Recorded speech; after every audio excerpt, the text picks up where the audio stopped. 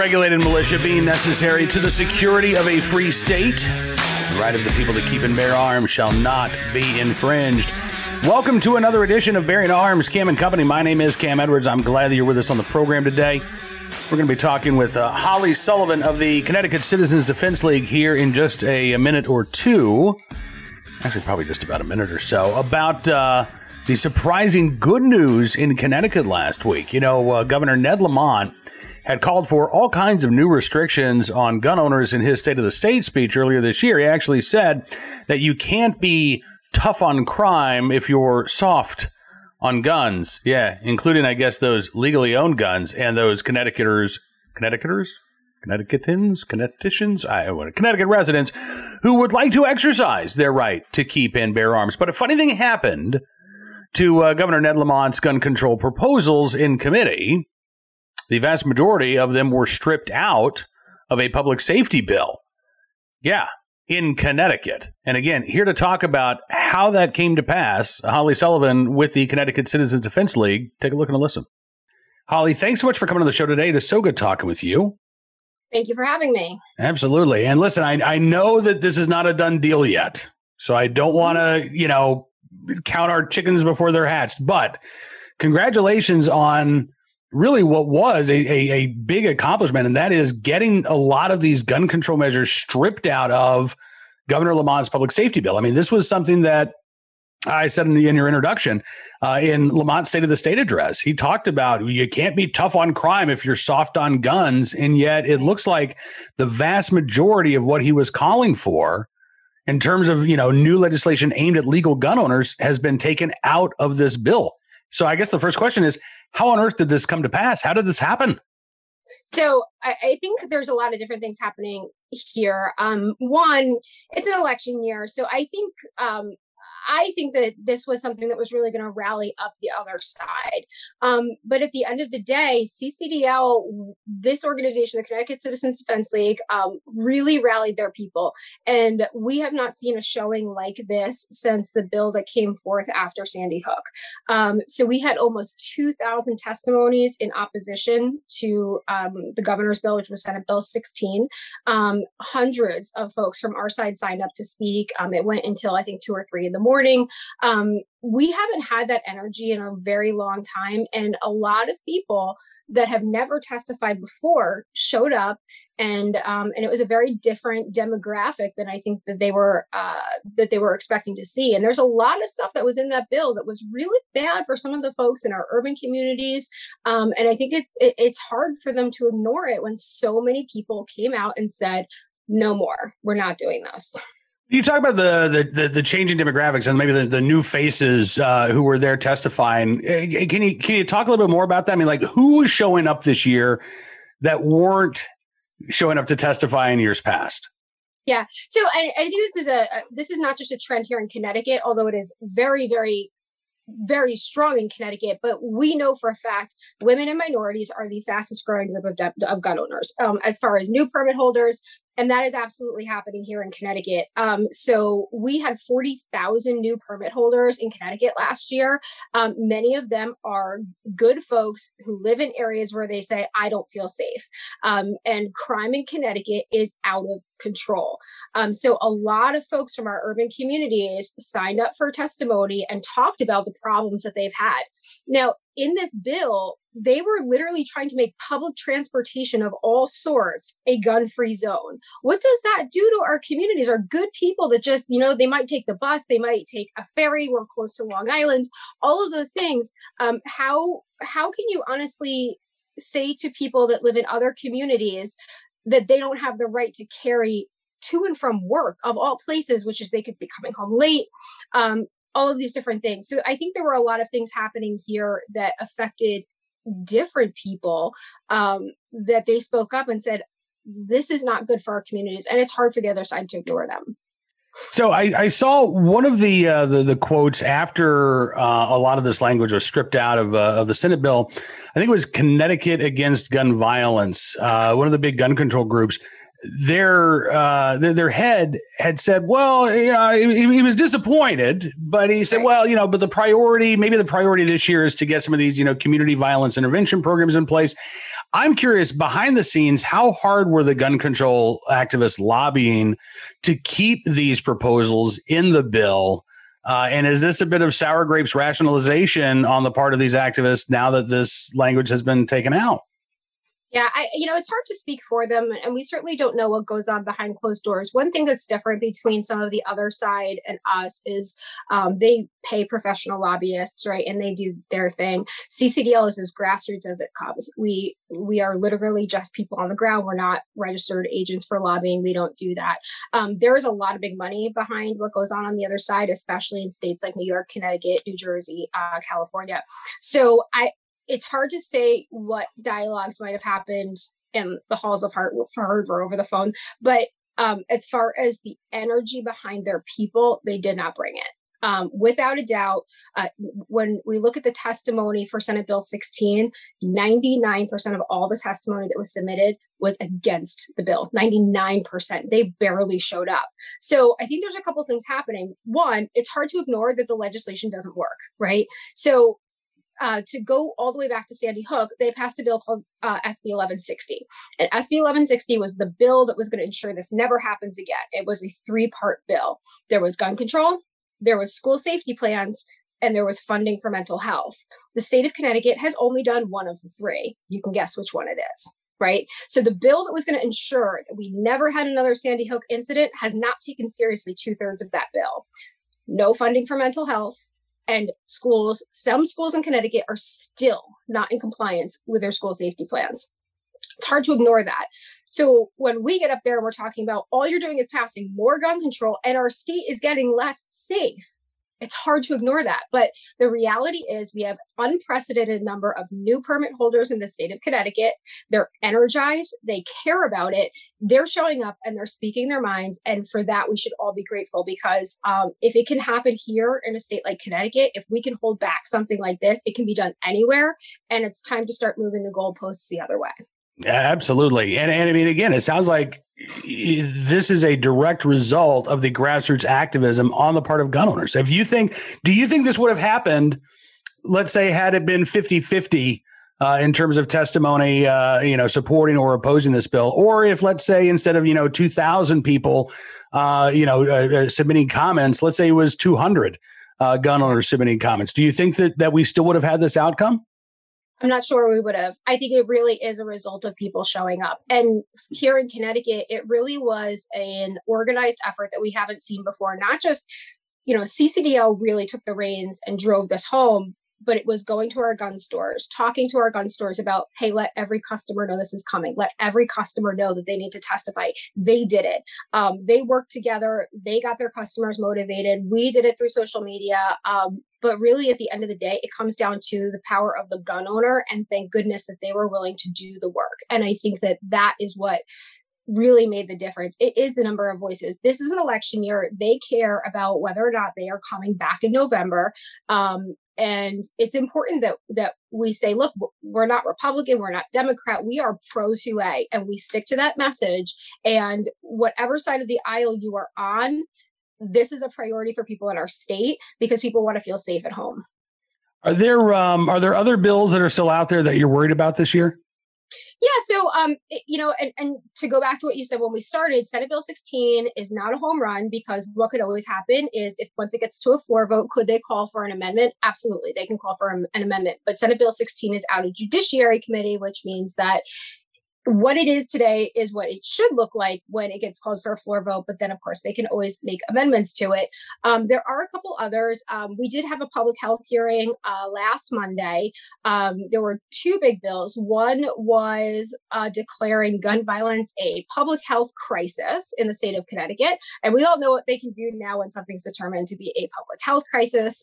They have a lot of leeway. The other thing that did come out of the Public Health Committee is a gun violence advisory council that would have 21 members that would talk about what do we do with this. And we have absolutely no objection to community intervention. I think it is good for all gun owners that crime is reduced one way or another, right? When crime is high, legislation is through the roof, and we know it doesn't work. But if we can reduce violence, then that's a good thing. But don't put it on the backs of gun owners. Don't make us pay for it. Don't charge our ammunition for it. It is not because of us. It is not the people that are getting fingerprinted and background checked that are committing these crimes. So I think we can all agree that there's nothing wrong with community intervention so long as the driver is not gun control. And I think we're all okay with that. So one thing that I would like to see is that law-abiding gun owners have a seat at that table, that there is a representation of gun owners on that advisory council. So that's something that we do need to work on and make sure that we're heard there. So that's important. Today is the last day of Judiciary Committee. So they're probably in hearing right now. There is a 1 gun a month bill that we're still waiting to see where that's going to go. So it was a big year. It was a huge year for gun control in the state of Connecticut. It is very close to being done. We're not quite there yet, but man, does it look different than it did a month ago. And again, I mean, that's because gun owners are getting involved. They're speaking up. They're speaking out. They're defending their right to keep and bear arms. If folks want more information about the Connecticut Citizens Defense League, the website is ccdl.us, correct? Yep. Yes, it is. And anybody can join. You don't have to be a resident of the state of Connecticut. Membership, the base level membership is free. So please join us, get our emails, and stay on top of what's happening in Connecticut, because it's what's spreading everywhere else. Absolutely. And Holly, thank you for everything you do, not only there in Connecticut, but around the country with your 2A activism. You really are making a difference and it matters. So I don't know how often you hear it, but thank you for everything you do. Thank you. You too, Kim. Thank you. I appreciate Holly joining us on the program. And again, I mean, listen, maybe this is something that anti-gun activists in other states, like, I don't know, California, might want to take a look at, rather than simply slapping another gun control law on the books that doesn't make a damn bit of difference in terms of public safety. I don't know, maybe, take a different approach. It can be done even in anti-gun states. At least I hope it can. Again, this bill has not yet made it to Governor Lamont's desk, so it is possible that they could add back in all of these gun control proposals going forward. We'll definitely keep an eye on this legislation and let you know any changes that might develop. Right now, though, let's turn our attention to today's Armed Citizen story. Our good deed of the day and our recidivist report will start there with a story out of Chicago, CWB Chicago, reporting a man on bail for attempted murder as well as a gun possession case now facing new charges after shots fired at his home and police forced to respond. So this gentleman, Christopher Solis Govia, first came to the attention of CWB Chicago last summer after prosecutors said he escaped from electronic monitoring and shot a man in the face while he was awaiting trial for a felony gun case. A judge ordered him held without bail after that shooting took place. But then 4 months later, another judge said, listen, no, it's attempted murder. Pretty serious crime. But if you pay a bond deposit of $5,000, you can go home on electronic monitoring. And that's what he did. He paid the money. He went home. But he was back in felony bond court this past weekend because police allegedly found a gun, cocaine, and ammunition in his home after responding to a shots fired call. And a judge once again ordered him held without bail. Yeah, once again. Maybe for a few more months, right? According to CBB Chicago, Evergreen Park officers surrounded his home on Friday for receiving calls of gunfire. Police detained him after giving him verbal commands to exit the house, then went inside to make sure that everyone was okay. During the premise check, cops saw two, quote, AK-style rifles in the home. They secured a search warrant to investigate further. When they did, they learned that the rifles were, in essence, airsoft guns. They're basically BB guns. But they did find a handgun, that shoots actual ammunition, as well as some ammunition, and about a half ounce of cocaine. So prosecutors have now charged the man with Class X manufactured delivery of cocaine, as well as possession of ammunition. Police say the investigation into the handgun the police found is still ongoing. His defense attorney, by the way, says that other than the outstanding charges he's facing, he has no criminal background, lives with his father and his family in the residence. Judge Susanna Ortiz set bail on the new allegations at $50,000 with electronic monitoring required. If he pays a 10% deposit bond, yeah, that'd be another $5,000 and he could get back out. But the judge also ordered him held without bail on the attempted murder and the gun charges at least until today. when another judge is supposed to look through this case. What does it take to actually hold somebody behind bars as a danger to the community while they're awaiting trial? In Chicago, apparently it takes a hell of a lot, because repeatedly racking up more violent offenses isn't enough in the Windy City. All right, let's turn our attention to today's armed citizen story from Minnesota, where a father says he was forced to shoot and kill an intruder who had attacked his daughter. According to officials in St. Paul, the man and woman had, quote, some kind of relationship. It sounds like that relationship had ended. It was April the 1st. Officers were called by a 56-year-old resident who told them a man who had a relationship with his daughter had kicked in their front door, had threatened her. When police arrived, they found the man who was in his 30s, shot multiple times inside the home. He was pronounced dead at the scene. Officials confirmed that the father shot and killed the man after he reportedly threatened his daughter. The dad was brought in for questioning, was released, no arrests made. An investigation into the incident is still ongoing, but based on all of the evidence right now, this would look like a clear-cut case of self-defense. Once you break into somebody's home, kick in the front door, you threaten the person inside, you're not there to deliver Girl Scout cookies, right? The intent that the individuals inside that home are supposed to determine from your actions is that you mean them harm. And so this man acting in defense of his daughter, perhaps himself as well, I don't think we'll be facing any charges, but we'll keep our eyes open for any new developments as they emerge. Finally today, our good deed of the day from Nevada, where two police officers in Reno helped a 75-year-old woman who was on the streets, not only finding her a place to stay, but actually reuniting her with her family. Rose Brazdovic is her name. Sterling Canlin's one of the police officers in, I said this was Reno, I'm sorry, this was Henderson, Nevada. Sterling Canlin is a police officer there in Henderson. He says when she came out of this open lot, she had a makeshift sling on her arm. She just looked very run down. He said, we just looked at each other. We can't walk away from this one with a good conscience. So Canlin and his partner, Carlos Chorens, decided that they would intervene. And this wasn't a quick fix. I mean, for months, they worked behind the scenes to make sure that she was okay, trying to get her place off of the streets, as well as to help reunite her with her son and the family members, some of which she didn't even know that she had. Ultimately, Canlin and Chorens were successful in doing so. March of 2021, they found a place to shelter Brazdovic and her companion.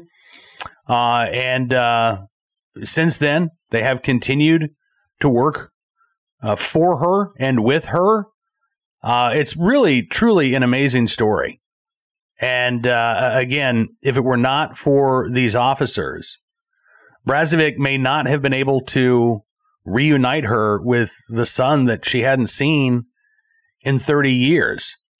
Michael Mishrina, who is Brazdovic's son, was able to reunite and show, again, get reacquainted with his mom. His mom was able to get reacquainted with her son. It's amazing. And she was ultimately able to travel to Louisiana, where her son lives, and again, start to put her life back together. So Officers Canlin and Chorens, they're in Henderson, Nevada, in the right place at the right time, not willing to give up. Thank you for your very good deed.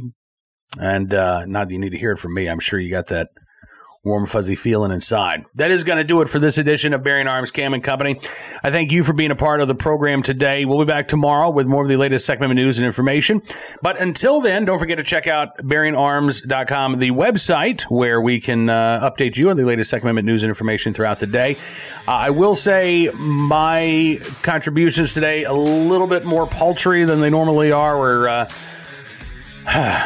having to say goodbye to our best boy Bullet today, and that is a tough moment for our family. So we're going to get through it, but I'm going to have to take a few hours off to say goodbye and to help mourn with my family. But we'll be back tomorrow. Until then, be well, be safe, and be free.